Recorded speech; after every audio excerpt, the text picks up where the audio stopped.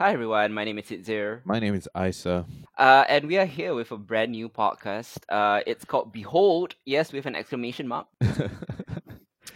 If you're wondering what Behold is, right, it's sort of I wouldn't say a spin-off from our main flagship show, Genre Equality, but what we're doing is we're going to be expanding Genre Equality as a show, and then we're expanding it into a brand, like into a channel, which will be hosting a bunch of different shows that is dedicated to all sorts of genres, not just horror, sci-fi, or fantasy. Like what all the pop cultural things that are floating our boat at the moment. Yes, exactly right. So we are very excited to be talking about things that we usually won't cover in genre equality in the main podcast, Yeah. and just generally, yeah, recommending stuff that we've been into that are not necessarily genre per se, right? That Mhm. we've been watching or that we've been reading, and just delve in a little bit deeper about our thoughts and feelings about those things. Correct, yeah, and we want to kind of keep this podcast sort of timeless. Genre is very current. Yeah. It's very like we're reviewing the things that came out the previous month, right? So Mm-hmm. for this, you kind of want to keep it things that are seminal, things that you can watch. So maybe some months or some weeks we'll talk about who knows, like The Godfather or something. Something that like some people haven't seen, but is a really critically acclaimed or a really respected movie, book, or TV show that we just desperately want people to check out lah. Exactly, right? And just kind of all those things that we can learn some stuff from each other, Mm. um, and like kind of open our eyes to the good stuff that's out there, especially in this time when a lot of people are at home and like looking for things to check out. Definitely, man. I mean, like part of the major reason why we wanted to kick this off right now. Of course, we're in the midst of the COVID-19 pandemic. We are based in Singapore, and much like the rest of the world, we don't have much to do, and like our social lives are basically on hold lah. So that gives us a lot of extra free time on our hands. So what better time than to finally like kick it up a notch with Genre Equality as a channel Yep. with a brand new podcast talking about there is a differentiating factor too lah. But that doesn't mean that we can't talk about genre here. Yeah, exactly. I mean, we're not going to Yeah. limit the whole. It's just basically a lot of the conversations that we are having are kind of offline with each other about other stuff that we're not reviewing. Mm-hmm. It's a good way to kind of like have that content, recorded down for posterity and for sharing. Yeah, yeah, and like Isa mentioned, could be movies, could be TV shows, could be books, could be manga, comics, could even be music, Yeah. or even other podcasts or whatever. Like if they're like narrative driven or something like that. Yeah. We'll be covering all of that, and we're quite excited to get into it, right? And I think the to break down the format for those of you who are new, of course you're new, right? It's our first episode. Um, for the premiere episode, it's gonna be an hour long format. So initially, the first 30 minutes, we're going to be doing a deep dive into our main topic. The main topic of each week or each every 2 weeks is we're still trying to figure out like the regularity of this podcast, but we'll fill you in later on that.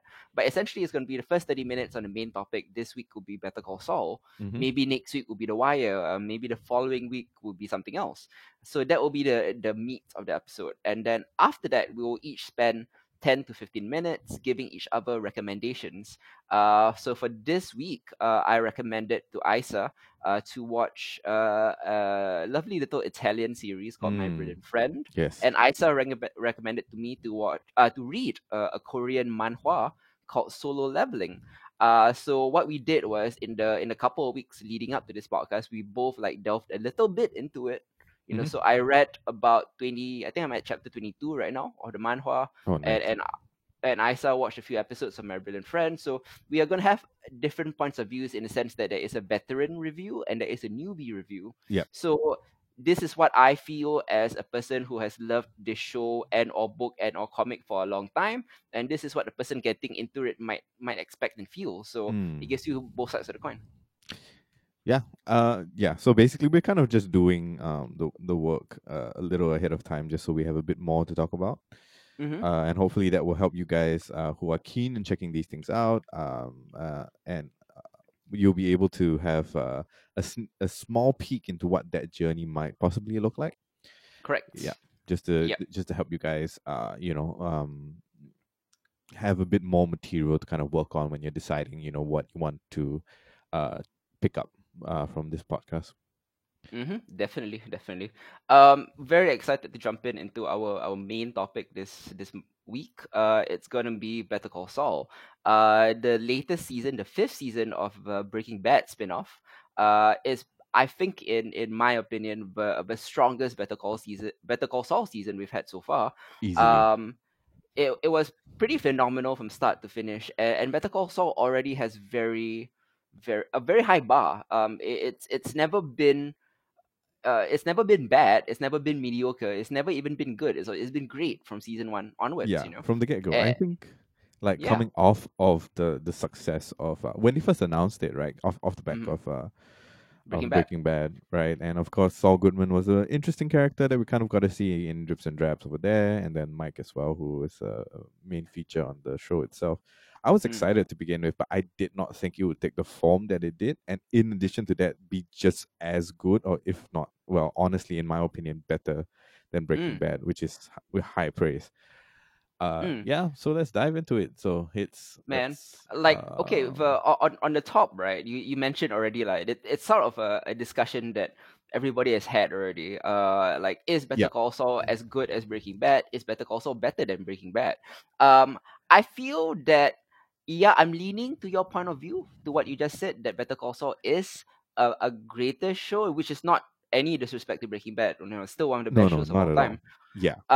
But I do feel it's unfair to call Better Call Saul better just yet, because we haven't seen it stick the landing the way that Breaking Bad did. Oh, for sure, for sure. Do we know how many more seasons of Better Call Saul we're gonna get? One more, Better Call Saul will have exactly the same number of episodes as Breaking Bad. So the next Okay. season will have 13 episodes, and it will cap it off, lah. So if the next season remains at the same level of quality, then yes, I'll feel confident in saying that Better Call Saul is a better show. But Uh, you mhm. never know if it stumbles at the ending, because Breaking Bad didn't stumble at the ending. It's the crutch point, lah, the Yeah, clutch. 20 seconds left in the game, and Breaking Bad like nailed it, lah. So can Better Call Saul do the yeah. same? I, Until it shows me that it can, I'm not ready to call it better. okay, okay. No, Yeah. that's completely fair. I just have trouble believing that Gilligan and gang are going to mess this up Mm-hmm. just because of the quality that they've delivered for 5 seasons already. So I'm hopeful. I'm hopeful. Fingers crossed. I think we've had a lot of poor endings, a lot Mm. of franchises with poor endings over the last couple of years. Big Mm-hmm. franchises, and I just really hope that Better Call Saul doesn't fall into that. Yeah, but we'll stay hopeful. I guess we'll see how it goes. Of course, lah. I mean, I highly doubt, even if it does stumble a bit, I highly doubt it's going to be of Game of Thrones proportions, which I think is the show you're referring to. But I mean, on the flip side, we've seen other shows that we love, like The Good Place and BoJack Horseman, sort of nail the final stretch. So I'm Yeah. I'm hopeful for this one, especially considering that this season, which is arguably the best season of Better Call Saul, right, was not Yes. showrun by Vince Gilligan. Yeah, that is true. That is true. Yeah, W- this season was showrun by the show's co-creator Peter Gould, who was a staff writer on Breaking Bad. He brought him over to Better Call Saul. mhm. Vince Gilligan was busy during the filming of the season, filming El Camino, so he didn't have time to really deliver much input into season five, except for one key episode, which I feel was the best episode of the season. I think Mhm. you all know what I'm talking about. It's Mike and Saul stuck in the desert.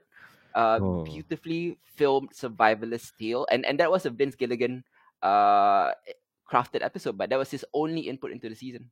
yeah. Well, I mean, it was so good, and it kind of really worked, right? Given that Gilligan didn't have the opportunity to have his hands on anything else, right? That episode on its own was kind of standalone and outside of the general arc of what they were going through this season. Yes, but I mean, at the same time, also I did feel like it served as a nice little, like, almost soft reboot of the show, because if Mm. Better Call Saul has me if there was one complaint of Better Call Saul, right, Yeah. and there are very few complaints, it's a great show. But if there was one complaint that I've heard over and over again, is that Better Call Saul is two shows that don't mesh together. Half of it Mm. is the Mike and Gus cartel show, and Yeah. half of it is the Saul and Kim and Howard and Chuck lawyer show. Yeah. And up from season one to now, they've never intersected. And I think what made the season great was the intersection of that. And Saul and Mike being trapped together in the desert, fighting off the cartel, Kim going to see Lalo, was the first time we really saw these two worlds collide and mesh permanently, and it kind of changes the fabric of the show. Do you think? Yeah, absolutely, absolutely. I mean, like the stakes are definitely much higher right now, Yeah. and it's that. But does that necessarily mean that the last four seasons have just been a build up to this point, though? To an extent, I think all prequels are sort of a build up to a point. Yeah, But yeah, the magic of Better Call Saul is that its ability to craft rich backstories for not only the characters that we know. For example, Mike and Saul, the two, and Gus. We clearly know where they end up. yeah, exactly. Yeah, In fact, they remind us every season in the beginning in the black and white sequence where Saul ends up. But like in intense, crucial moments, the show has this like a magic ability to make you doubt whether Saul is going to survive this. There's so much tension, Like yeah, the magic of storytelling is that it immerses me so much that I forget that I know Saul is going to be okay, yeah, and that happens all the time. And that nervousness is amplified for the new characters. I mean, I call them new in the Breaking Bad verse, lah, but we've seen them for 5 seasons. Like Kim and Lalo, for example, are the two characters that I think fans kind of worry a lot for. yeah. And I think that their arcs for the last 4 to 5 seasons have taken us in very unpredictable places, Oh, absolutely. especially with, I mean, both Lalo and Kim, to be honest. I mean, what do you think about that?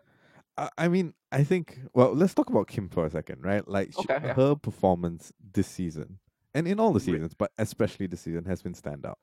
mm, Right? Just the kind of character work that she's been doing this particular season has been phenomenal, right? And massive, massive props to the writers and to oh no, I forgot her name. What's the actress's name? Rhea Seehorn. Yeah, Rhea Seehorn. Love her. I love what she's been doing on screen. I think if anything else, I tune in regularly this season just to see what happens to her. What becomes of her. Mm, What her motivations are for sticking with a guy like Saul, right? mm, Um, yeah, so I'm worried, where yep. she will end up. Just because I've grown to really love her character. Lalo, not so much. I mean, like he's in the game as he himself says, and so like we You mean don't you mean see you him. mean Nacho or Lalo? Lalo, not so much. Yeah, I mean we know where Okay, yeah. Nacho goes, right? Like where Nacho ends up. So, Actually, we don't. We never see Nacho in Breaking Bad. oh, that's true. Yep. Yeah. Well, and given how the finale went. Okay, Mm, yeah, that's true. So yeah, I mean, not so much for that. I am more curious as to where Kim ends up, right? mm-hmm, Just because I think there's a lot of kind of promise there as she kind of flits between this whole, the morality, her own morality, and this idea that she wants to help people, setting up a pro bono practice, but at the mm, same time she's with someone like Saul. Um, it's that strange kind of like pull in several directions that I'm really curious how to see to get resolved, and the fact that we don't see her in Breaking Bad mm. makes me a bit like worried what will eventually happen to her. Does she go off? Does she call the vacuum cleaner guy? Does she die? Yeah, I mean, there's a variety of options, right? And I think knowing the writers is probably an option that nobody has thought of, which it's gonna be dope, like whatever they come up with. yeah. But the key for Kim for me is I remember way back, and there have been like a year and a half breaks between seasons, right? It's usually a long break, lah. Yep. But like I remember early on in season one, I think when Better Call Saul was first coming out, I think Vince and Peter Gold was saying that they a lot of speculation was that this is going to be Breaking Bad for Better Call Saul. Mm. Like for Saul Goodman, like how does Jimmy become Saul Goodman, right? Yep. And yeah, and to an extent, yes, it is how Jimmy becomes Saul Goodman. But they were very clear in pointing out that Jimmy doesn't break bad because Jimmy is always bad. Yep. Like before we meet Jimmy, he was slipping Jimmy, right? Yep. That's He right. he he turned good for a while, and then he regressed and all that, and it was beautiful to watch that character arc. But they were saying that this show is actually a Breaking Bad story for a different character, which they don't necessarily want to reveal. Mm. And seeing how season 5 ended, it seems like the arc that they had in mind was that this was Breaking Bad for Kim Wexler. Um, the final shot that we see of Kim and Jimmy, where Kim was just Kim, if she puts a mind to it, she could be an evil genius that surpasses Jimmy. Yeah, for And sure. Kim right now seems to have totally like fallen off the edge. She has broken bad. And the ending of season 5, the real ending, I mean not Lalo walking off lah, Yeah, but yeah, to me the real thematic ending was Jimmy looking unsettled or looking uncomfortable with the monster he's created in Kim. yeah, And it is a nice flip from last season when that season ended with Kim looking at Jimmy thinking, what have I done, what have I created, when he says Saul Goodman, yeah. he did double gun fingers, right? Yep. And Kimmy reciprocated that by doing the double gun fingers. And I thought that was beautiful. Yeah, It was such an unexpected turn, because all of us expected that Kim was gonna leave Jimmy, right? yeah. That was like the inevitable conclusion. But the show has repeatedly, over and over again, don't know how many times they can prove it to us, right? That Kim is right or die to the max. She Yeah. will rationalize anything that Jimmy does, and Kim will go to bat for him always. So what if Jimmy leaves her? That's interesting, Ooh, because it did look like wow. Saul. It did look like Saul was uncomfortable with the level of Yeah, depravity that Kim was going to, like with regards to Howard, machination. because Yeah, machinations, yeah, because like Jimmy, for all his faults, was sort of basically pranking Howard. Like it wasn't too yeah, malicious, right? He sent hookers to him. yeah. He destroyed his car with bowling balls, but they were all kind of playful. It's very Jimmy. Kim wants to destroy his essence. You know what I mean? The who he is, right? Hmm. Yeah. I that scene is amazing. I think like with the conversation that they kind of started out with at the beginning while they're having dinner and so on and so forth and like under the sheets, like it all seems innocent, right? And with just one question, it's like, no, what if Howard did something really bad, right? From Mm, there on, and you can slowly just kind of chart like Jimmy's growing apprehension, and it's mm, ridiculously powerful because we've seen Kim's growing apprehension, I think, over the course of mm. multiple seasons, and she's kind of Especially this season, yeah, and the way that dynamic flipped, where suddenly she's all cool with it, and Jimmy is uncomfortable. yeah, right. Or even the fact when she goes into the office and she leaves the job, right? Like kind of on a whim almost, right? That's something that we expect Jimmy to do. We don't expect Kim to do it. She's always I kind mean, of I wouldn't say it's a whim. Like the show has kind of like shown us the process of why she wanted to do it. yeah, Like she wanted to quit. God damn, I forgot her law firm. yeah. I can't. Schweikart Coakley Yes. for a long time. And I think the only thing that kept her in the game for a while was her beef with a crazy homeowner. Which And was a then great arc. which is a great It was arc, a and great she arc. wa- Yeah. and the whole dynamic between how that turned from her wanting to quit to her wanting to wanting to help him Yeah. in a way, to Jimmy betraying her by going too far in deliberations, to that leading to a marriage proposal, Yeah. to them getting married, to Lalo coming to their house. These are steps that are so unexpected, but not unbelievable the Mm. way that the show has crafted it, lah, Yeah.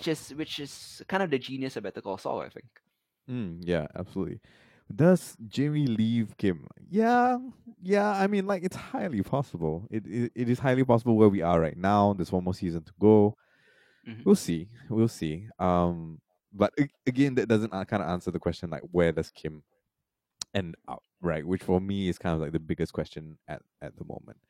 Yep. uh yeah, so I don't know. I am looking forward to see like the extent in which she's willing to go for her plans that she's hatching right now, and I'm curious. I've got no sympathy for Howard, unfortunately. Hmm.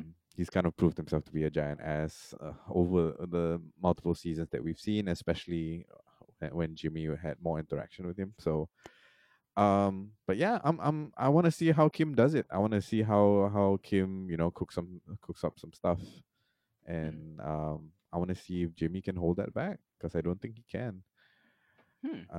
Yeah. I'm a bit on the flip side where I think that I like how Howard was presented in season one was a red herring in the sense that Howard wasn't the one who held back Jimmy. The big twist in season one was that it was Yep. Chuck, right, in the Yep. finale.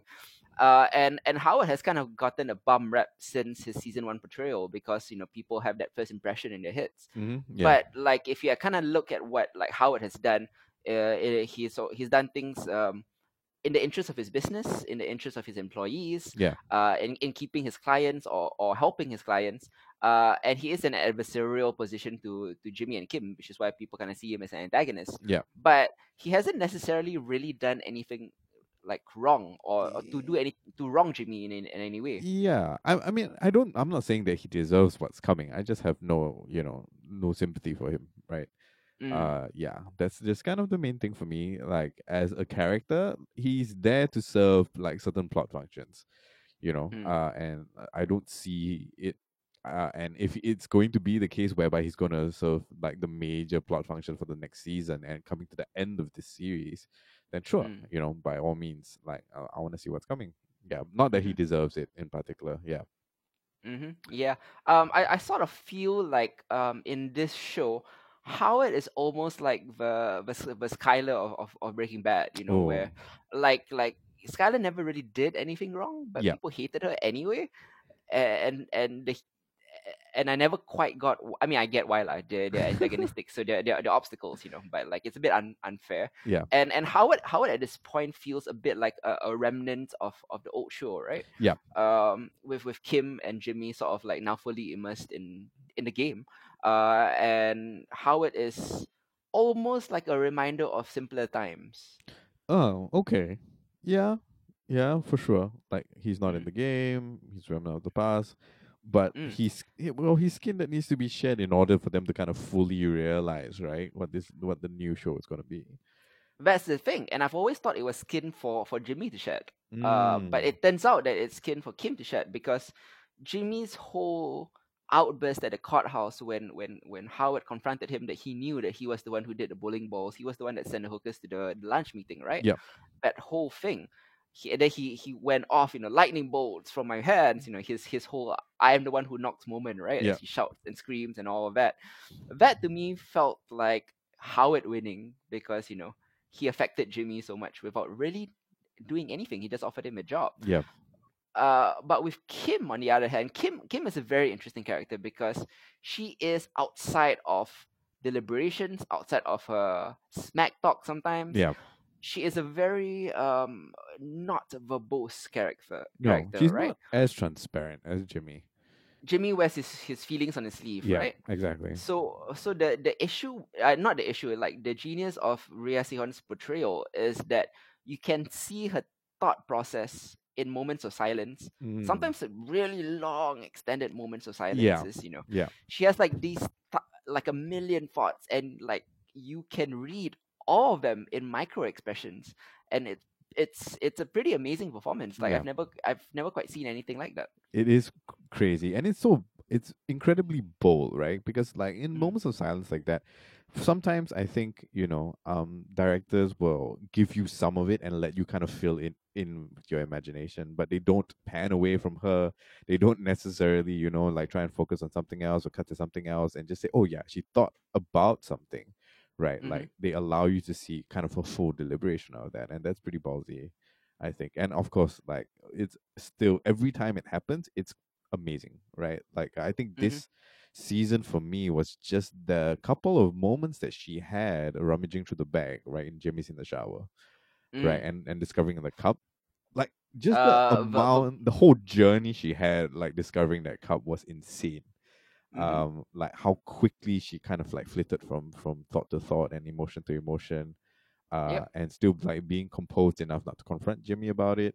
Like, wow, so good, so good. In the first 4 to 5 episodes of the season, it looked like Kim was gonna leave Jimmy, because of the whole revelation that Jimmy's whole speech at his bar resentence or his bar rehiring, right, Yeah, was all false. He didn't really feel anything, yeah, and I like the whole like Kim's acting at that point, Rhea Seon's acting at that point also. Like she sits I could sense every problem that she had with Jimmy, Mm. but it was all told in awkward silences, right? Jimmy would say a sentence and Kim would reply back and Jimmy would reply back.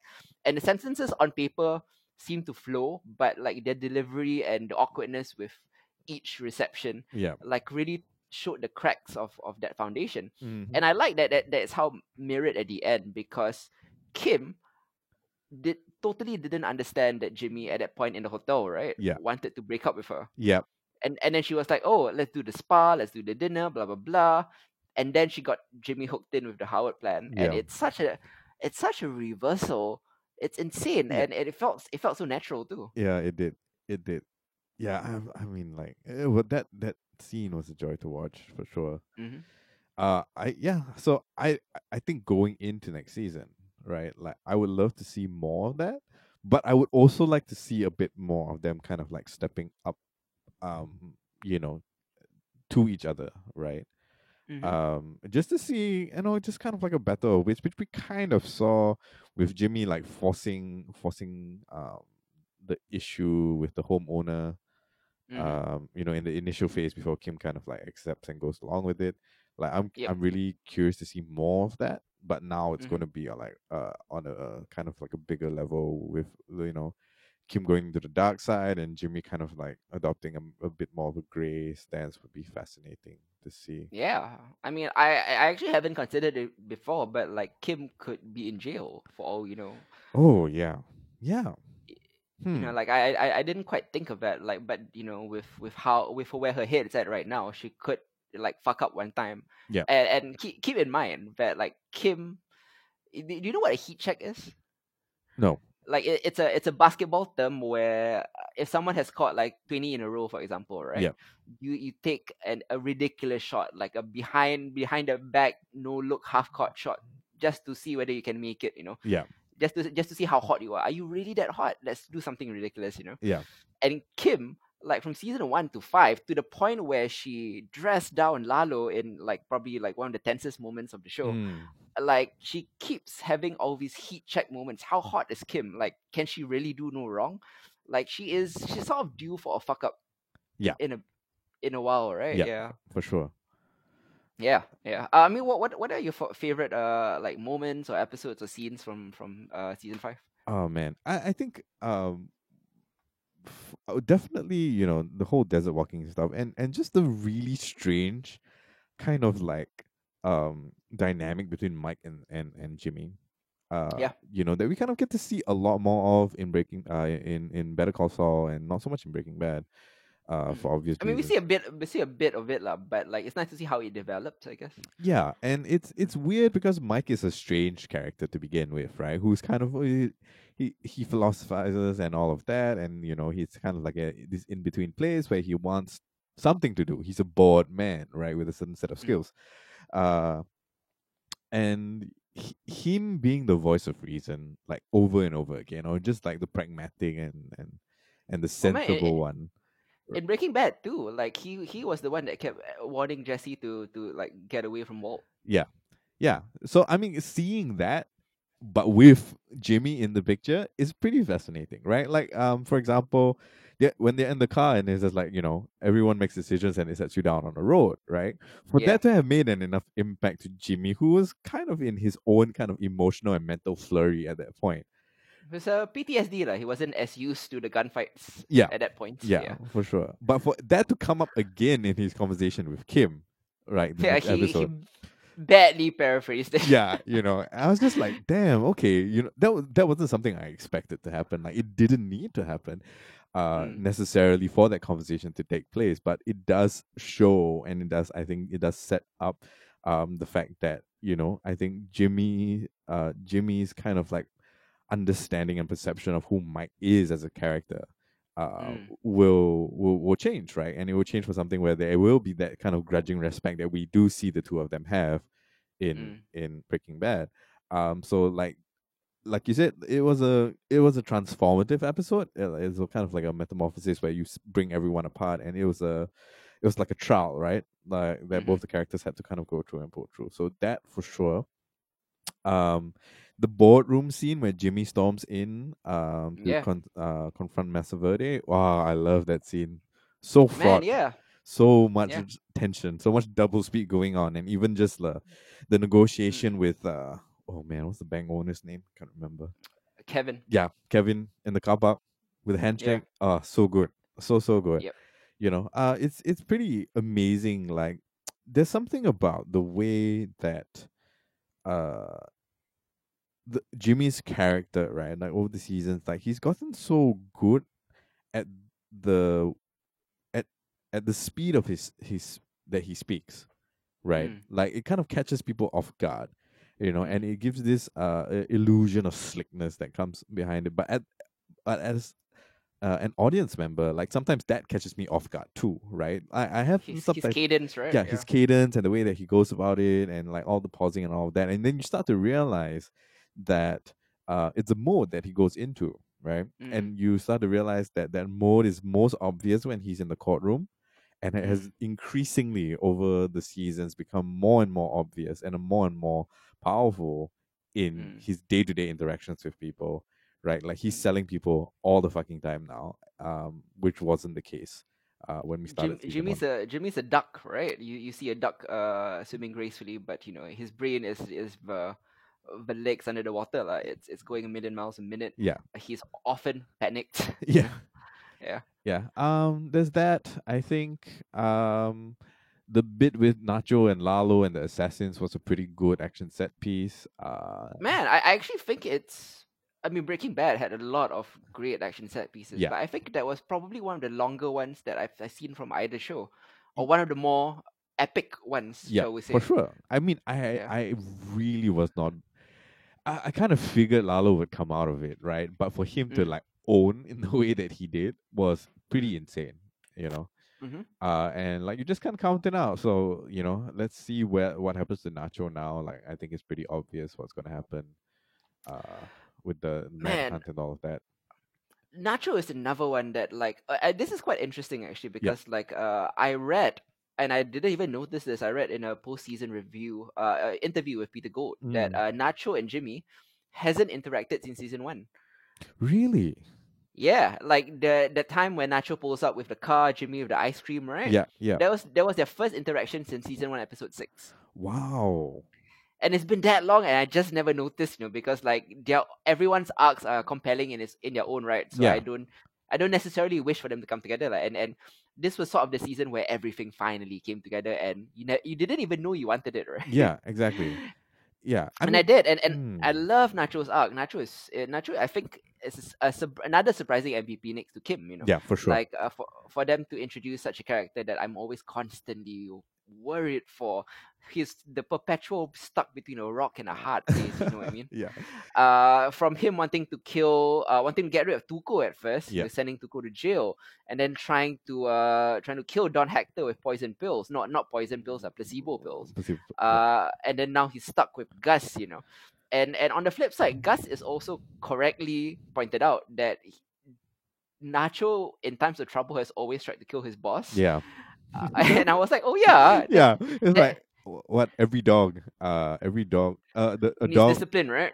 a dog that has bitten the hand of every master he's been with needs to be dealt with a firm hand. Yeah.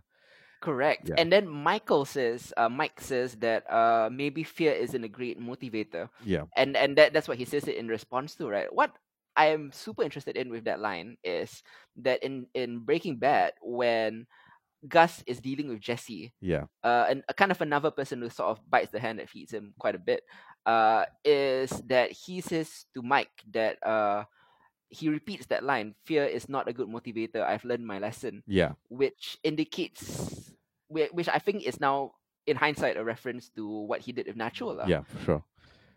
Yeah. Yeah, Oh. I mean, like, Nacho this Mm. season, like, man, like, he's stuck in between Lalo, who is like this superhuman Mexican cartel dude, and Breaking Bad, every once in a while, or the Breaking Bad verse, every once in a while, is so great at bringing in characters that are like larger than life, Yeah. like the cousins and stuff like that, and still make them believable. Yeah. And then he's stuck with that and Gus, the ultimate, Like the criminal mastermind.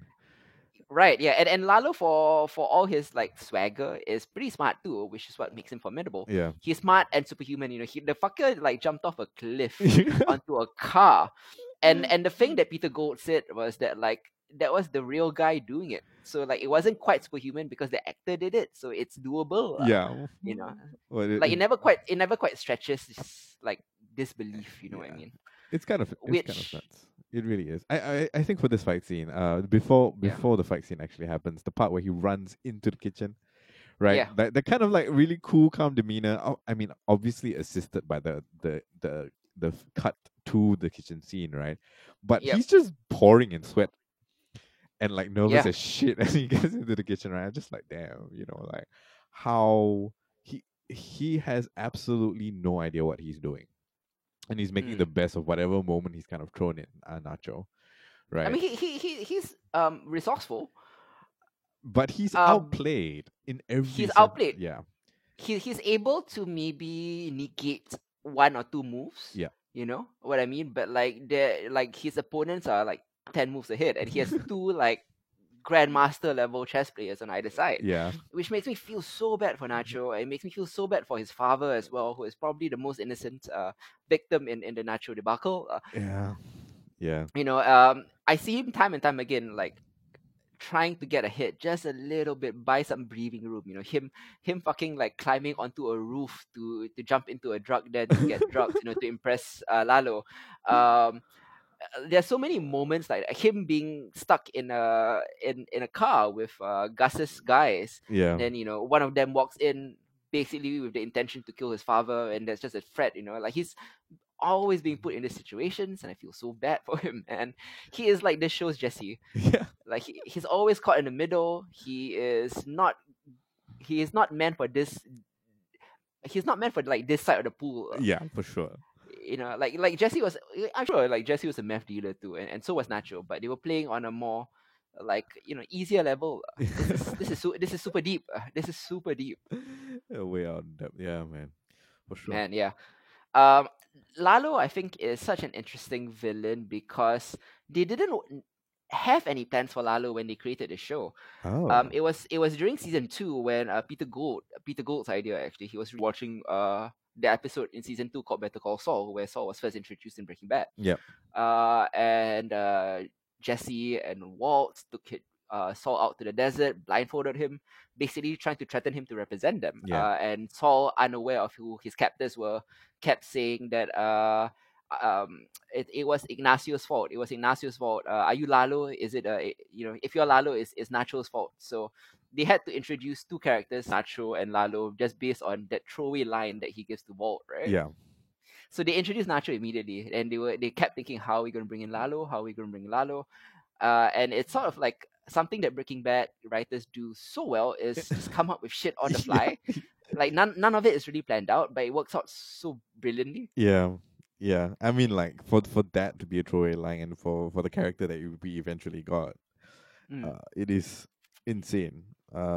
As to just I really, I mean, I understand like in theory how the writers are doing it, right? They want to make sure you write yourself in the corner, and then you gotta dig yourself out of it, Mm. which is something that they've been doing since Breaking Bad. But to Yeah. see its actual execution is a work of wonder, Mm. right? Mm. And every time they pull it out, it's like how did you? It really is one of the reasons why I continually come back, because there are always these surprises, and it's because it surprises the writers themselves, right? It in a kind of meta sense, like Breaking Better Call Saul season 6 feels to me in a meta sense like Kim Wexler. Like the writers are like Kim, like Hmm. they keep landing these ridiculous shots. Like, how is their heat going to be checked? Will it ever be checked? Because they haven't stumbled ever. Yeah. Yeah. You know, I mean, I want for them to keep going, right? That went of right now with course. season 5 like this. Damn. Yeah, we'll see. We'll see, going Mm-hmm. into season 6. High hopes for everything that's doing it. But again, I think you're absolutely right. It's only fair to judge it once we see the series in its entirety. Oh, 100%. Yeah. Eager to see, of course, Jimmy and Mike. I mean, it's so nuts that I know where Jimmy and Mike ends up, but I still want to see how they get there. Yeah. Kim and Nacho are probably the biggest, Question marks. biggest question marks. Yeah. Yeah, definitely. Yeah. Yeah. Uh, Last final note before we move on from Better Call Saul, like Lalo as a villain seems to me, right, like he's so interesting, so like flamboyant, almost a Tarantino villain. Yeah. That I almost wish that we got to see Walt versus Lalo. Ooh. Just this because it feels like a dream battle of wits that Yeah. I never got to see, and now I want to. Interesting.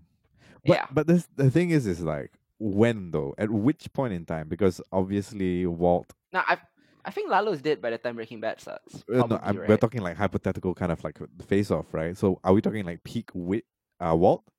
Peak Oh Walt? yeah, peak Heisenberg Mm, versus peak Lalo. I mean, damn. Yeah, that would have yeah, been insane. it's one of those like Ali versus Tyson kind of like, oh, their eras never crossed paths, but what would have happened? That would have been fascinating. Yeah. Yeah. No, well, we'll see. We'll see. I mean, like at the end of the day, Walt gets the better of Gus, kind of. Well, in an indirect way, Yeah. right? Yeah. And at up to this point, it seems like Gus Fring is kind of like winning out against Lalo. So we'll see. Mhm. We'll see. Mhm. Yeah. Yep. Unfortunately, it's something that we won't. We'll just have to imagine that taking Mhm. place.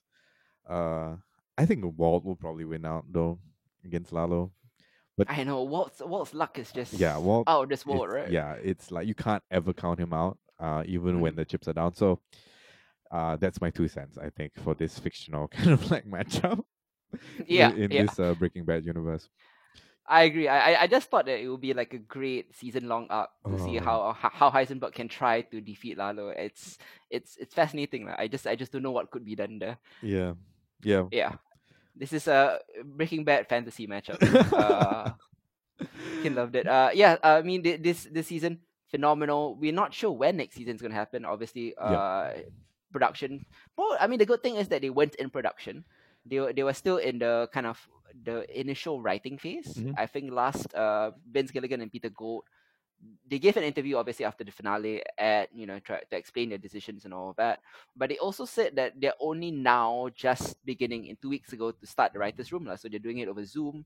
So the writers room typically takes 2 to 3 months trying to lay out the scripts, trying to lay out the arcs and all of that. Yep. So I mean, they weren't supposed to go in production for another 6 months anyway, so hopefully this all is over by then, or at least by then they can find a way to do it safely lah. Yeah. Yeah. Fingers Yeah. crossed. Fingers crossed. I mean, like, given that we are used to waiting, what, a year and a half, or is it two Year and a years half between? usually. Yeah. Sometimes, yeah. So hopefully, we won't have to wait too long for the last season. Mm-hmm. Yeah, but definitely very very very excited to see where this goes, and maybe we'll talk about it again when everything wraps up. Oh yeah, definitely. In when however long Well, that is, yeah, who knows? yeah. Yeah. Oh man, can't wait. Next up, I think I recommended to Isa Fong to watch an Italian series on RAI, but it's actually airing on HBO as well Yeah. in Asia and in the US. It's called My Brilliant Friend. It's actually an adaptation of a long-running, very popular book series over in Italy called also My Brilliant Friend. It's by Elena Ferrante. It tells the story of two young girls growing up in, I believe, 1950s Naples, in Um. poverty, in post-war and in poverty. Yeah. And the book series, I've not read the books. I'm told they're incredible. But it follows them from the point where they're children, basically like primary school age, all the way to they're old women Yeah. in the 2010s. So it's a huge decade spanning epic lah, but not an epic in a sense like like what we consider epic. It's more of an intimate epic, Yeah. very very richly woven, very vivid, very vibrant immersion into a period of Italian history, and specifically how poor women can make something of themselves in that Mm. particular era lah. And I think you've seen the bulk of season one, if I'm not mistaken. Let's see. I finished 5 episodes, and I'm like kind of like midway into to episode 6, right? Which you were recommending that I get to. Mm-hmm. Mm-hmm. Yeah. It's really good. It's really good. Mm-hmm. I mean, like I know you've talked about it to me before. But mean, given the kind of watch schedule that we've had, just generally, like, it didn't fall very high on my to watch list. So, like, doing Behold has definitely given me a chance to sit down and really enjoy this. Like, it is a beautiful series. Oh And yeah. the acting is simply phenomenal. I Mm. really, really kind of emphasize that, especially the child actors in the first couple of episodes. Yep. Damn, so good, so good. Yeah, so I'm definitely invested already. And I'm gonna finish up this season. The second season is out. Yes, Second season just ended this week. very nice. So I mean, like, I'm gonna be binging this for a fair bit. Amidst all the other things that we need to watch for genre. Hmm. But yeah, such a lovely and at the same time kind of like fraught, and tense story, right, between Hmm. these two girls, Lila and Lenu. Um, why? Okay, how did you come across the series? First of all, I came across it in 2018. It had gotten a lot of sterling reviews from Italian press. So when it came over to airing on international HBOs like HBO Asia, HBO America, and all of that, I thought I should give it a shot. Just because I mean, weirdly, to be honest, like in 2018, I was doing it. It came out December 2018. yeah, I was looking at doing. I write for a publication for Popwire, so I do TV and movie reviews. So I was doing my best of TV shows list of that year, yep, and I was looking through it, and I was like, man, this is very American centric. Maybe I should try watching something else. mm. So I came across My Brilliant Friend at the perfect time. It actually ended up being number one that year. Like, and for a show I discovered basically for the sake of diversity. Damn, Uh, yeah, it ended up being like my top pick for 2018. And it ended up being like one of my favorite shows right now. In fact, right, like season two is so good that I think I mean, I feel like there are some other shows that are on equal footing with Better Call Saul. yeah, But like they are comedy, they are either comedies or dramedies or nonfiction. yeah, My Brilliant Friend season two is the only dramatic hour long, which is the closest apples to apples comparison I can find to Better yeah, Call Saul. yeah, Obviously, very different shows. yeah. That I feel it is actually had a stronger season than Better Call Saul season five, and that was season Damn. two for me. Yeah. Sweet, sweet. So I'm looking forward to finishing up season one and getting to season two. Mm. Just like I love Lila's character, Yeah, Lila's yeah, character. definitely. Yeah, Yeah. it is pretty amazing. I think especially the transition between the primary school years, that and the child actress who played her, and then Hmm. going into the teenagers and the actress who plays the teen version of her, like, was pretty kind of like seamless. Like, the casting is quite spot on, I think. And Yep. I feel like that wasn't as seamless with the other girl, Lenu. Lenu.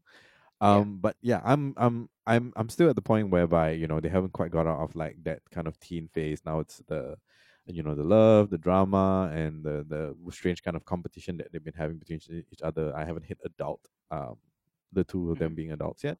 So I'm very curious as to see how that kind of plays out.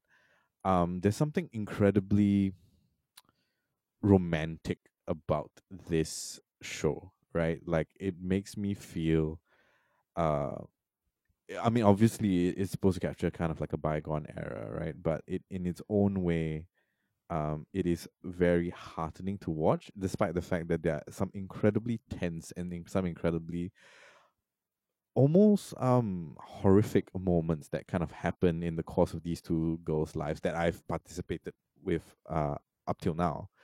Mm. So just as someone who's kind of like finished two seasons already, like, is that a pattern that continues to repeat itself, whereby it's these small tragedies of their lives that they have to continually kind of overcome in the context of their friendship? Is that the formula?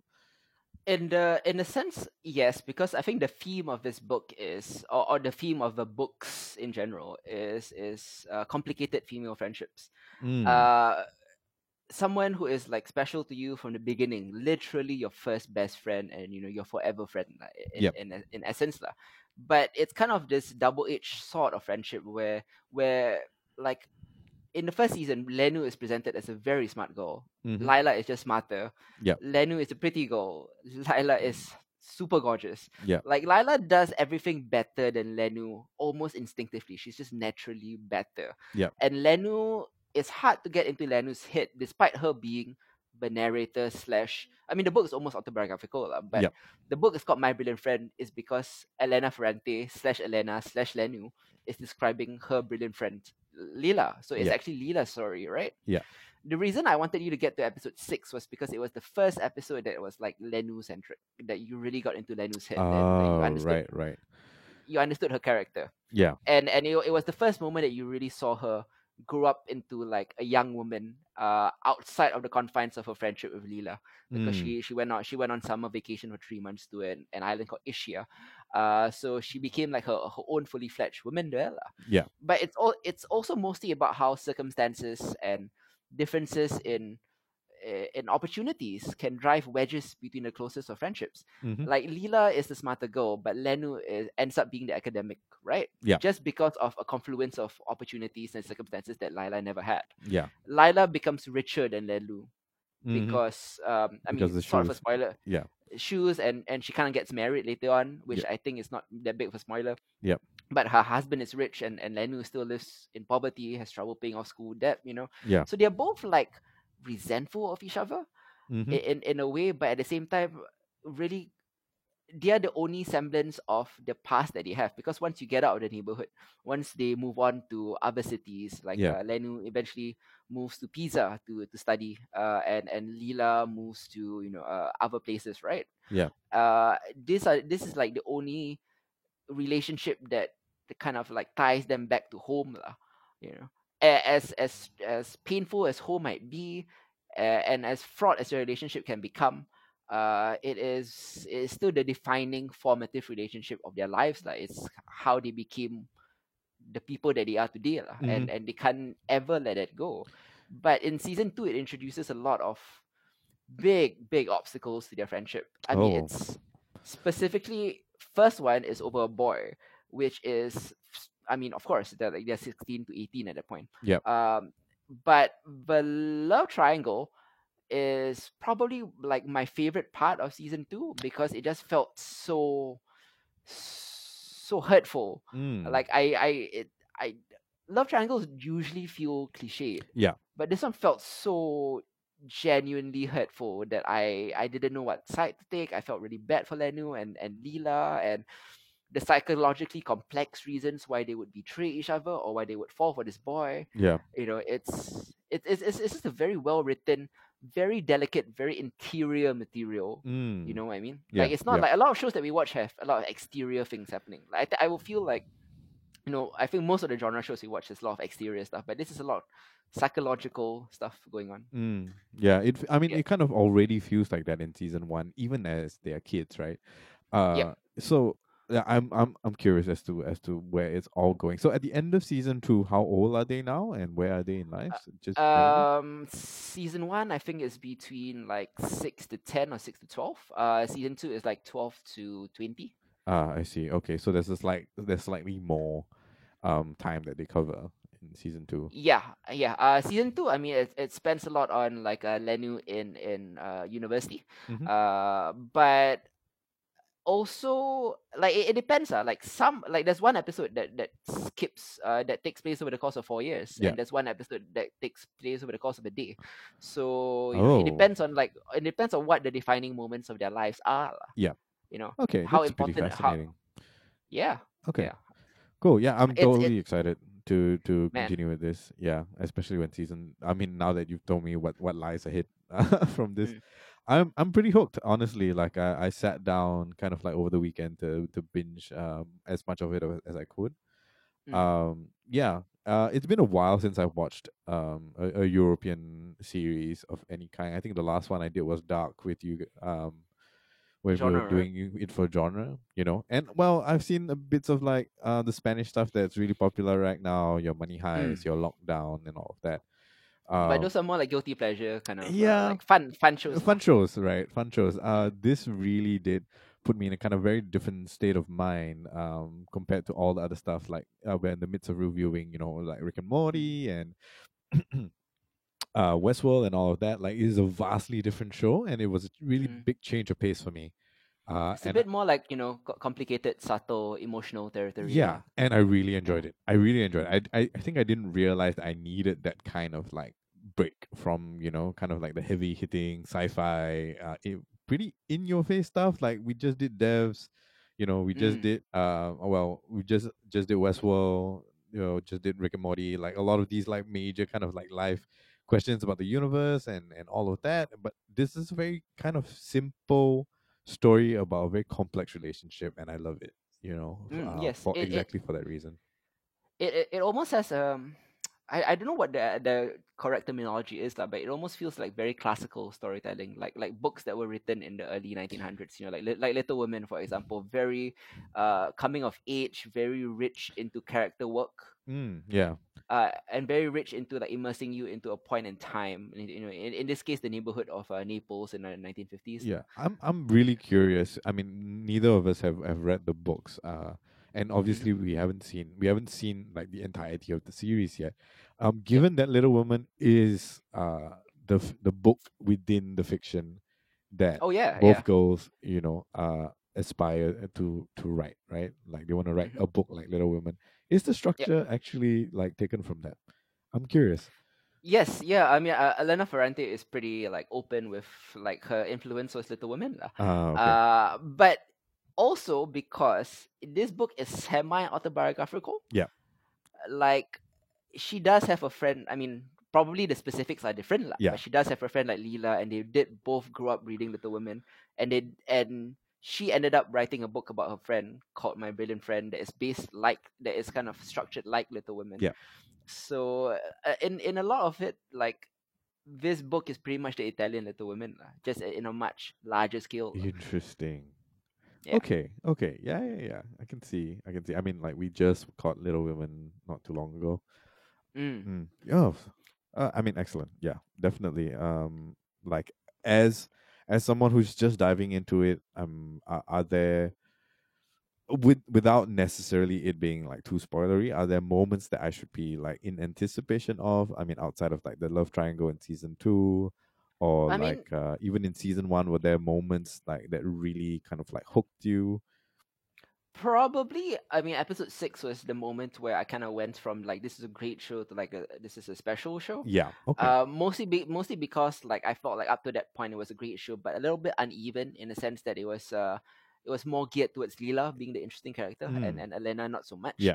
Episode 6 onward sort of like refocuses it because Lenu gets the spotlight, and then it becomes a more even playing field. Like you feel invested in both characters, and it really sets the stage for like when they are at odds in season 2. I see. You don't know who to root for. Right. Like you're in every nook and cranny of each person's psychology, and you understand perfectly what their situation is and Interesting. why they would behave the way they behave. And like, yeah, I mean, like if Leela betrays Lenu or Lenu betrays Leela for whatever reason, I totally get it. I hate them for it. I don't know who, kind of thing. Yeah. It's very great character building, world building of a specific time and place, and psychologically is beautifully written.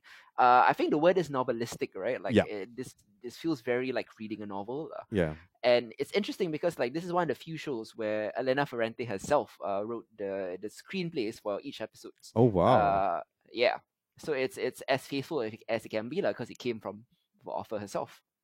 Fascinating. Mm, Fascinating. Yeah. Okay. Yeah. I'm yeah. curious about I'm gonna finish up season one and get into season two. I'm curious about checking the books out as well, just because like at this point in time, like there Mm, isn't really anything like this on TV at the moment, I feel. yeah. And you're absolutely right in terms of like it having a special place in a very golden age of TV at the moment. And I'm looking forward to watching everything else. Oh, definitely, man. Yeah. I mean, like, it's season 2. I think Leela's marriage is probably the biggest point Okay. that point of contention. It's gonna be a really tough time for her. Whereas Lenu might thrive a bit in season 2. Okay. So again, different sets of circumstances that causes them to resent each other. It's gonna be great. Looking forward to you catching up on season 2 and Sweet. all of you out there. Yeah. Yeah. It's if you have HBO on demand or HBO Go, all both seasons are available right now. They just uploaded all of them after Nice. both seasons ended, so you can catch up on that. Yeah. Yeah. And next up, Isa actually asked me to watch no watch is not the right word. Read manhwa, which is, if you're unfamiliar, the Korean term for manga, right? Yep, that's right. Called Solo Leveling. I think actually, right, like when you mentioned this title, it reminded me that Chris actually did this for the pull list in genre equality like a year ago. Really? Yeah, yeah. Not the most recent time when you were out of town, but like last time. Oh, It was, yeah, yeah. So like I kind of went back. I was like, oh yeah, yeah. Chris actually did recommend this manhwa, which I never did follow up on, but now I have followed up on it, and nice. it's basically takes place in Korea. Yeah. Random people have quote unquote awakened and developed powers similar to role playing video game characters. Yeah. Gates are opening up, dungeons are full of monsters. People called hunters make money by hunting these monsters. Yep. So it's basically like, what if we live in an RPG world, right? Yeah. That's the premise, right? Yeah. Essentially, that's it. So like I randomly kind of stumbled onto Solo Leveling. Without even realizing that Chris had recommended it for the pool list. Mm. Yeah. So, but at that point in time, I think like a fair bit of it has already. Let's see, when did it start? So it started November 2016, right? So when Mm. Chris recommended it, it was in 2018. Yep. Yeah. So there's a fair bit has progressed since then. With Yeah. everything that's going on, they kind of like just finished their first major arc. I'm guessing that would be kind of the end of like maybe season two. Mm. Yeah. So as some of you who listen to Genre Equality might know, I'm a big like Weeabo. I watch a lot of anime. I read a fair bit of manga. I think this was one of my first kind of real like deep dive forays into manhwa, which is how the Koreans decide to do it. And what's most fascinating about it is kind of the medium in which that is done in, right? Unlike manga, which is still today still fairly prominent in print, right? Or is the Mm. preferred medium of choice for manga. Like manhwa has fully embraced its web-based um, roots, right? Just because it's a much easier way for a lot of these independent creators to reach a wider audience, and because of that, they have this thing whereby every chapter and the story is told in an infinite kind of vertical scroll, Mm. and that allows for some very interesting ways to tell stories, right? It's not your usual kind of like comic book or Marvel DC paneling. It's not like your manga kind of paneling either. It's a bit more free form, and that allows for some really interesting and very, very gorgeous pieces of artwork that take you by surprise, because the actual movement of you Mm. scrolling can be used as movement within the story itself. And Yep. that's something that's caught me. I mean, I've been reading this, and before that, I was reading Tower of God, which is another kind of like cult manhwa that recently just got announced that it will be making its way Mm. into the anime world. Yeah, the Uh, first season is up on Crunchyroll actually. yeah, Well, not the first season, the first few episodes yeah, of the the first first few season. episodes. So like Tower of God kind of precedes that, and I mean there are a lot of similarities between the two kind of like styles, right? For Solo Leveling and Tower of God, which Mm. gives me hope that eventually, given that I think Kakao Publishing, yeah, Kakao Page has picked up the publication of Solo Leveling. It's a Yep. high chance that Solo Leveling will become an anime, and I'm dead excited for that, just because Mm. the artwork is gorgeous. It is Mm-hmm. amazing. It is pretty mind blowing that this is the work of one guy, Yeah. and a labor of over many many years. Yep. Just generally speaking. So far, wait, so you're in what, 20 About episodes? 21 or 22. 21 or 22 episodes in, so you're like his first foray into hell. Is that where you are at the moment? Okay, so where we started, obviously where we all start, is like he's the weakest of the weak, a class E type hunter Yep. who gets in over his head into a double dungeon, Yep. has trauma there, and then he discovers that he actually can see this weird screen, Yeah. like An additional like UI in the additional UI. yeah. Yeah, that's the word I was looking for, and only he's the only person in this world that can sort of level up by doing like these little side quests or exercises and stuff like that, getting extra strength Yep. stats and shit like that. Yeah. So it's weird. Like it's the first 10 issues that I felt was a bit standard. Like, yeah, okay, RPG, well, I get it, I get it. Yep. And then he's the weakest of the weak. Oh, I see where the arc is going. How Yeah. is he going to improve himself? I think the addition of the UI really like readjusted my expectations for what this thing was going to Yeah. be. I think at that Yeah, point in time, when he goes on his first quest, right? It really kind of changed my opinion about where this was going, right? yeah, Because you already had kind of like a fantasy slash sci-fi world, invading yep, monsters, people have superpowers, and all of that, right? So real life becomes a game, and then he yeah, gets to play a game within the game of real life. yes. Like it suddenly became like sci-fi or Black Mirror or something. Yeah, and like You for know, to have those things occur at the same time, mm, kind of like it felt a bit like Sword Art Online, right? For me, where you have mm, like it's obviously we're in the future now, it's virtual reality, but by and large everything that takes place in the fantasy world. I'm talking about season one and generally, yep, and I was just like, okay, let's see kind of where this goes, right? It is a very shonen type story, mm, right? yep, He has to overcome battles. He's not sure if he can, and he always finds a way to beat the bad guy, and so on and so forth. mm. I think you're at the point where he's still kind of growing. Uh, I mean, like he is growing at a fairly remarkably fast rate. Like he entered the underground train station. He defeated a bunch of wolves yeah, and this giant snake. And then now he's gone on this quest with like a D rank and C rank people. yeah, So trying to show off like now he's ripped and everything. yeah, So he is it's pretty shonen. Like it's almost weirdly enough, right? I think like all the three titles we covered this month has a classical element to them in the sense that they are very classical to the genre they're in. yeah, But they just do the basics. Like when you do the like how basketball. Let me talk like a basketball coach. Like you do the fundamentals well, right? yeah, Like you can't be beaten. Like this does the fundamentals so well. yeah. Yeah. So, okay, without kind of revealing too much, I'm gonna say Yeah. that the reason why I'm recommending Solo Leveling is because it has so many elements of things that I love at the from other kind of like franchises, right? Mm, On the one hand, there's the whole game thing. So you've got like your Log Horizon references. You've got like your whole SAO references, right? Which I really, really like. I mean, yep. that whole genre of anime slash manga slash manhwa is massive. There are tons and tons of those out there, and a lot of them are really, really good. So on the one hand, we have that, right? On the other hand, and this maybe might be my biggest stickling point of that is like eventually one of the arcs that you get, and also some of the terminology that is being used is Mm-hmm. very derivative of Hunter x Hunter, especially the Ah, first big arc, the ending of gotcha. this first big arc that they are having, like once he comes into Mm-hmm. his own, and then like his first real kind of threat that he faces Mm-hmm. as a hero, right?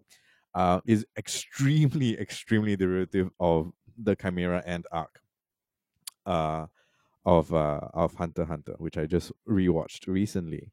But the thing Yep. is that right now you're at a place in the story where he's still kind of growing and still kind of like understanding. There are certain twists in terms of what kind of powers he gets later on that are Mm-hmm. mind-blowingly ridiculous, but it works. Okay.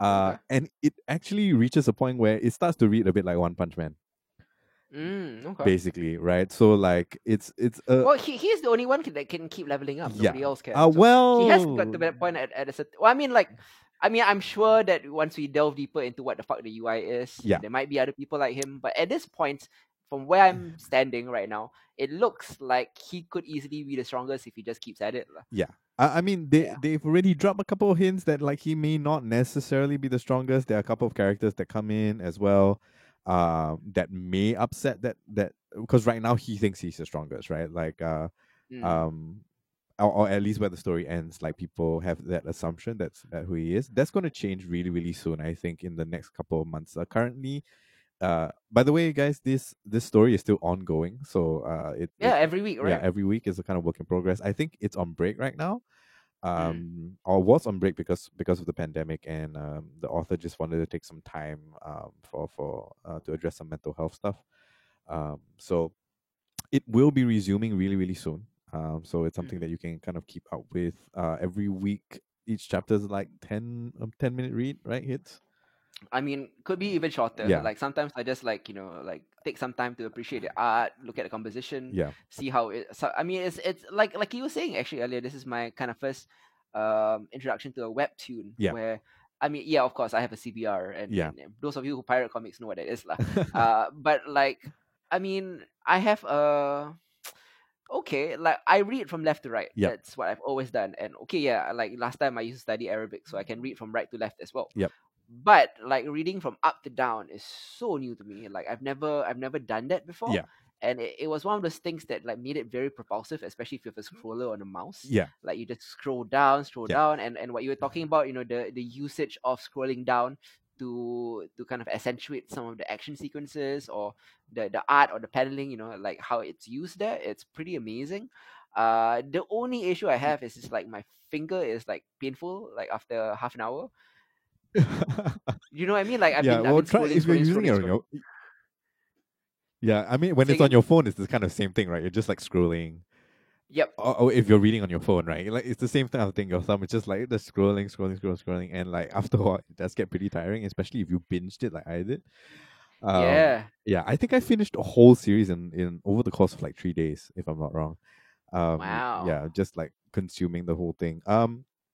Yeah. So, uh, it gets interesting, right? I think Mm-hmm. there are moments in time set amidst a pretty interesting premise Mm-hmm. that may not necessarily be original, right? Within this interesting premise and some gorgeous artwork is Mm-hmm. an experiment, right? To see how many of the ideas that the author likes that he can implement and make his own Mm-hmm. into this story. How Yep. successful it's going to be, we will see. I think this is worth reading just based upon the merit of the art alone, right? And the I mean, amount of I think that the narrative is very propulsive too. yeah, it is. And we do get like a fair bit of the author, especially in the beginning, right, when he was a bit more kind of like it was a bit more of a obscure thing and people it hadn't really caught on yet. He had Mm-hmm. these kind of weekly messages where he talks to his fans about, how do you guys find the chapter? Like, I'm not really good at the writing part of it, but I'm just like trying it out and all that. It really shows as he kind of moves along, how he does Mm. character work, how he like frames like kind of certain scenes. It becomes a lot more cinematic in its presentation, Mm. and with the kind of artwork that he's been churning out, it really does become increasingly enjoyable exercise, reading this manhwa. So highly recommend it. It's Yep. just something that when once I discovered it, I started telling all the guys who are into manhwa, like, please check this out. And I've Mm-hmm. been following it regularly, as and when something new drops out. I really hope that uh someone picks it up as an anime, because I think it deserves to be made into an anime and Mm-hmm. be just generally be discovered by a much wider audience. I Tower of God is a massive kind of undertaking. It's like 700 chapters or something along those lines, right? In the Yeah. realm of what um like One Piece is now at the moment, Mm. Mm-hmm. Yeah. and the fact that that someone is daring enough to take that on, uh hopefully it's an indication that Solo Leveling will get picked up as well. Yeah. And yeah, that's I'm really curious to see like how it goes as far as shonen tropes and things like that. Like, I think it's stuck pretty fairly well. There's no filler at all, which is great, right? So all the Mm. great shonen like anime and manga that we like, there's like ton of filler. Naruto and Bleach being like the main culprits The for worst that. offenders. Yeah. Yeah, worst offenders. But still, right? Like, people love those franchises to death. I think that Mm. Solo Leveling, if you can forgive some of the derivativeness in certain parts of it, has the potential to be a great franchise. Enemy and Um, franchise. Yeah. as a manhwa, and hopefully in the future as a anime as Say well. again. Yeah, I think that's pretty much it from me for Solo Leveling. Wow, we've actually, Mm. yeah, yeah, Yeah, man. I feel that like from yeah. where I am, I feel like it's a very addictive read. like very quick to read, very easy. I love the action of it, and I mean the art, like you were saying, like you actually get to see the artist grow, Mm. chapter by chapter, week by week. I think that's fascinating as well. Yeah. Maybe the only slight nitpick, and I don't nitpick the shonen tropes because um for me, right, like to be fair, like all shonen is derivative lah. Yeah. Like it's not is I'm blind to it anymore. Like it's something that I have to accept. It's one of those things, like, it's like when I watch wrestling, right? There's just some things that I have to accept. If not, you can't buy into it. Yeah. Yeah. Like, and for me to buy into shonen, I accept that all shonen is the same to an extent. Yeah. That's fine with me. My Yeah. only issue And is it's that, kind of what like, they do with it, right? Like kind of what they yeah, do with those tropes that kind of make it interesting. I mean, like correct, obviously, yeah. One So there Punch is a Man is cookie cutter a formula, recent kind of but example about different how you people can can do formula flip differently. superhero Like trope I on its have their head, own little twist to right? it. My Hero Academia, But the thing clearly a that shonen. maybe, yeah, but maybe the thing that Mm. I am maybe a bit struggling with, like, do you think that the English translation is a bit off? It is. It's gotten better since Kakao Page has adopted it because now they have official translations. Right, right. Yeah. So I think that was from The early ones lah. chapter 50 something onwards or chapter 60 something onwards. I can't remember. At one point in time, like the translator gets there's an actual like legit translator sent by the publication Mm. uh by Because the publishers. yeah, Yeah. the early ones, the dialogue feels like super stilted, and I don't. That could be a mixture of him being a novice writer, sort of like finding his footing. Yeah. I mean, it's like a lot of season one shows, like the story and the writers haven't really found their footing or their grasp on these people yet, Yeah. which is fine Yeah. because I love the premise, I like the action. But it also, I assume it could be lost in translation somewhat also, like, because it Yeah. feels a lot like the dialogue almost feels Singlish in the early issues. Yeah. So, what's interesting about this? And the thing is like, you can read, guys. You can read all of this online for free. It's Hmm. on. Oh, I can't remember. Maybe we can post a link or something. I'll put the link in the description below. Yeah. Yeah. And so that's all up for free right now. But in the initial stages, before the author actually, um, linked up with a friend of his who could do the translation for him, like people were just doing fan subs and the fan subs Yeah. were getting publicized. And one of those Yeah. fan subs was a bunch of guys translating into Italian and then translating from Italian into English. Man, yeah, there's a certain like wonkiness Yeah. to almost a Google Translate-ness to it, Yeah, right? so like there are, I think you are in like the heat of that period because at that point in time that was the best English translation available. Mm. So yeah, you gotta kind of forgive that. But then again, like I always assume that any sort of like international uh product, right, gets lost in translation, right? Same for manga, same for anime. There's definitely something that I'm not understanding and I'm Yeah. missing out on. You will have to put up with it for a number of chapters more. But given where you're at right now, like it doesn't really matter till much later, and by then the translation gets a lot better. Yeah. Of course, because at the moment, like, it's not the most complex story in the world, so Yeah. I'm able to follow easily, and you can close one eye like with those type of Yeah, things. for It's sure. very small issues, Mm. but yeah, but like I'm pretty like hooked onto the manhwa already. If you want to read it, it's called Solo Leveling. I've included the link for you at the description below, so do check it out. Yep. If you want Better Call Saul, now that the season's ended, will probably end up on. Oh, it's actually already up on Netflix. Yeah, it's If you want already to go on watch up on season 5, Netflix. That's where I watched it on. definitely. My Brilliant Friend, available on HBO or HBO Go or HBO Now if you're in Asia. Yeah, I mean, like, definitely do check it out lah. Mm. Like all of these are things that, like, we desperately like want people to see or watch, and maybe things that we don't talk about on a regular Yeah. basis, and this will be the format of the show going forward. Yeah. So hopefully you guys, if you have the time or if you're into the things that we've talked about today, go check those things out. Hmm. Yeah, and I mean, like, hit us up. Feel free to hit us up if you've got like thoughts and comments and things like that. Whether or not you know us in real life or you just want to leave a comment on Yep. the various pages that we have. Let us know if it's something that you liked and if you want us to cover things. Hmm. Maybe we will look in the future. We'll look at doing that as well. Yeah. Yeah, yeah. Yeah. Ideally, we're probably gonna like pump these out over the next couple of months because it's probably the best timing for us to Yeah, exactly. roll out a bunch of episodes. So you'll be seeing us with some frequency like in the next weeks and months to come. Yeah. I think till then, I'm Hitzer. I'm Isa. We'll see you next time for Behold on the Genre Equality channel. Goodbye, guys. Ciao.